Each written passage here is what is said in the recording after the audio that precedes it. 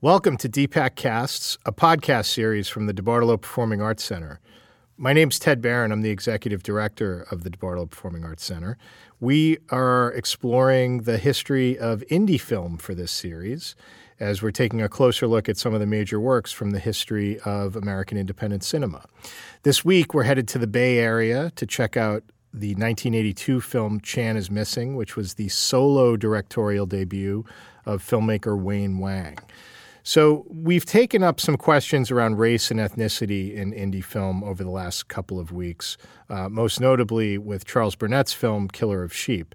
When we address questions of race and ethnicity in indie film, the focus typically goes first toward the Black experience and perhaps followed by the Latino experience. But this week, we're going to be looking at a film that puts the Asian American experience at the center of our concerns, specifically looking at the dynamics of an immigrant community. And I guess maybe the challenge is to think about a moment at which Asian American identity was even more marginalized than it is today. Representations were extremely limited, and people's understanding of what it's like both, in terms of even the distinctions between people who identify as Asian in terms of Asian immigrants versus Asian Americans, and some of the dynamics of that, which play out in really interesting ways in Wayne Wang's work. So Wayne Wang was actually born and raised in Hong Kong and didn't move to the U.S. until he was 17 years old.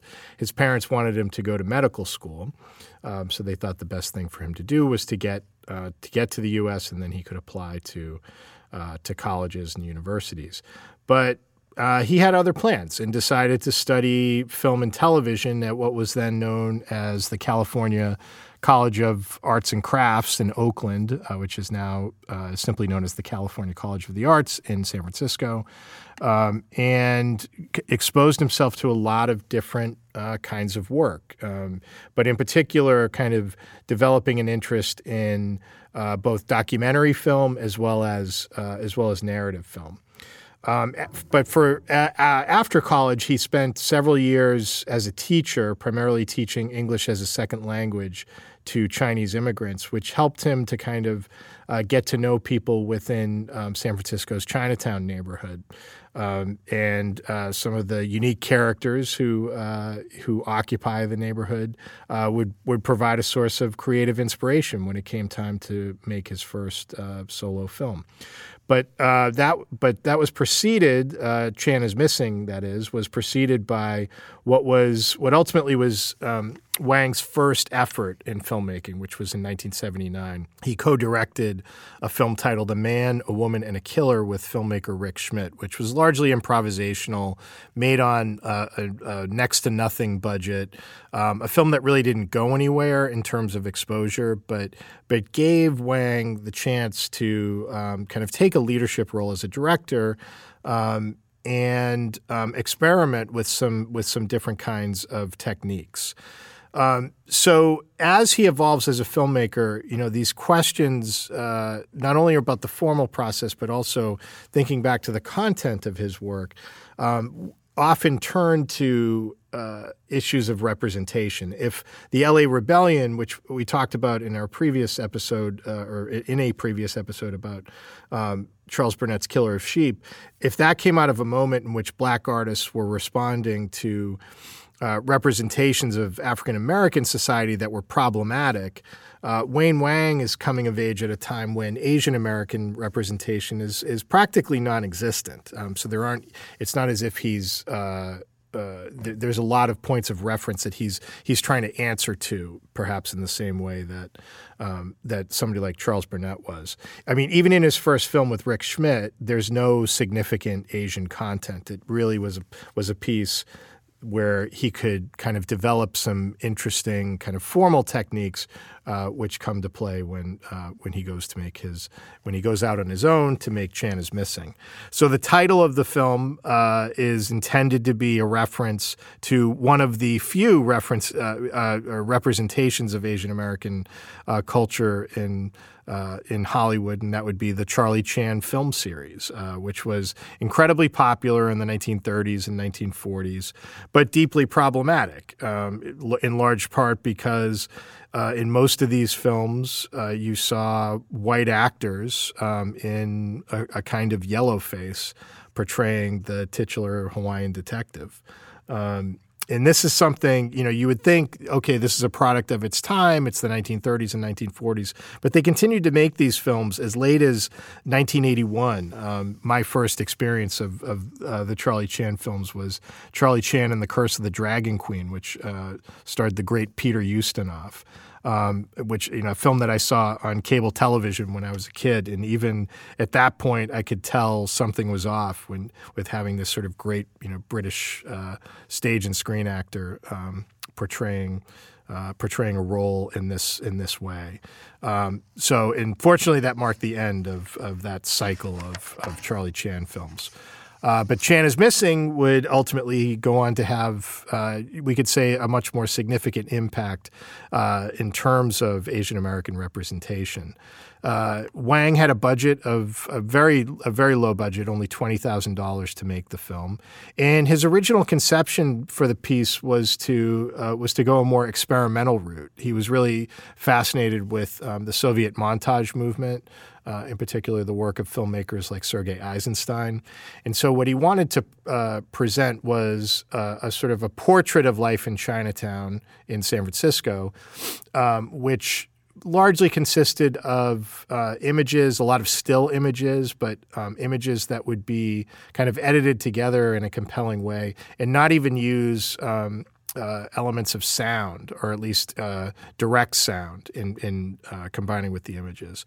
But as the project developed and as he consulted with kind of a community of filmmakers who were emerging at the time, and it should be noted that there is a really strong Asian American arts movement in the Bay Area developing from the late 1960s up through the 1980s. That the feedback he got, and kind of as his own ideas evolved about the project, he decided that it should be a narrative film, but narrative in the most minimal way possible. If you look at the plot of the film, it's about as bare bones as it gets. It's a story about two cabbies who search for this guy named Chan, referenced in the title of the film, who owes them money, and every effort they make to try to find them seems to go nowhere. But the search for Chan ultimately becomes secondary to what's just a really wonderful observational slice of life in Chinatown. And all of these really interesting characters they encounter along the way. Most of these characters are played by people that Wang had come to know in Chinatown, non-professionals, not even amateur actors, but people who had really no aspirations to acting, who would play kind of variations on their real life personas, at least as much as Wang knew them. So there is this. This is one of these films that kind of has this intersection of with a kind of realism and using techniques that perhaps we can trace back to examples of Italian neorealism in the 1940s. So for a lot of the films that I'm discussing in this series. I'm referencing back to films that I personally have seen many times before. In preparing for this series, Chan is Missing was a film that I had missed over the years. It was a film that I had never had an opportunity to see, so watched it specifically, for this film series. And as I experience this film, what I find so remarkable about it, which is still a relatively new experience, is that it fits so nicely with the other works in the way that it establishes a world for its characters that just feels genuinely lived in and naturalistic. I particularly enjoy these films where we get to hang out with people in a place that feels true to the characters. These are not necessarily the most decorous spaces, but they certainly connect you with an authentic sense of place, which gives you a very kind of a sense of authenticity in terms of the characters that you experience and kind of what they go through over the course of the film. So while the direct influences of while they're hard to trace, in terms of what's or I should say direct impact, because Wang is someone who draws from a lot of different influences as a filmmaker. But in terms of what he provides as a source of inspiration for other work, it can be argued that his film, along with the films that he followed up with in the 1980s, films like Dim Sum and Eat a Bowl of Tea, both critically acclaimed comedies, were kind of a source of inspiration for a wave of Asian American film and video production that continued throughout the 1980s. This includes the extraordinary documentary Who Killed Vincent Chin, co-directed by Christine Choi and Renee Tajima Pena, and A Great Wall, which was directed by Peter Wang, who actually plays the singing cook in Chan is Missing, one of the many eccentric characters that we meet along the way in the experience of this film. So this is a moment in which, in terms of indie film, Asian Americans are starting to gain more prominence and find more opportunities. This goes not only from East Asian American people of East Asian American or East Asian heritage, but also South Asian filmmakers like Mira Nair, who directs her first narrative feature after she had directed a few documentary films, the great Salam Bombay, which comes out in the late 1980s. And it's a moment where we're starting to just see just a much more diverse period of representation before we go into a phase in which the industry itself of independent cinema becomes more of an industry and not something that's quite so kind of specific and niche in terms of audiences. Wang himself finds great success in his career. He works on he works on studio films such as The Joy Luck Club, Made in Manhattan, which was a comedy with Jennifer Lopez, Last Holiday with Queen Latifah. Really, sort of mainstream kind of romantic comedies. An underrated family film that he directed is a great one is Because of Winn-Dixie. But he also would continue to direct indie projects or films that had more of an indie flair, like 1994's Smoke and the follow-up film Blue in the Face, which are kind of representative of the peak of Miramax in its great successes in the 1990s. But his more recent work he's turned his lens back on Asian and Asian American subjects, and actually going back to some of his original ideas about more experimental formal approaches that were so important to him when he was conceiving of Chan is Missing. So he's kind of taking a lot more chances, maybe with that kind of having broken through within the Hollywood system, starting to get back to the things that really matter to him more.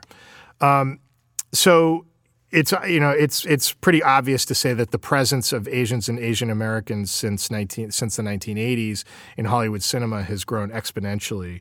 And was Chan is Missing the spark for that? That can be argued.